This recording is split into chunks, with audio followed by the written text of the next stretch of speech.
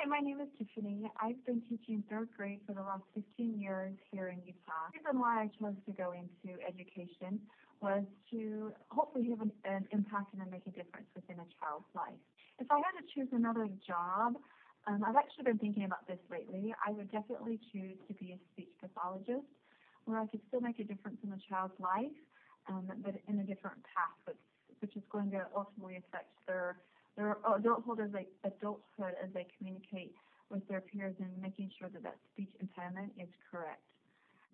The difference between kids 30 years ago and now, I can project possibly just in the 15 years that I've taught, is simply the different types of parenting styles that parents are parenting their students. It's definitely coming out in the classroom of a huge shift it's been where parents have decided to change their parenting style within the home, and then it's coming out in the classroom that things have definitely changed within the last 15 years.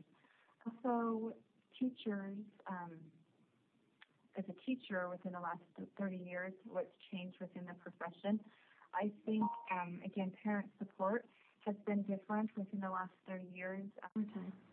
So the one thing that I think that I would change within the educational system right now is to have smaller class sizes.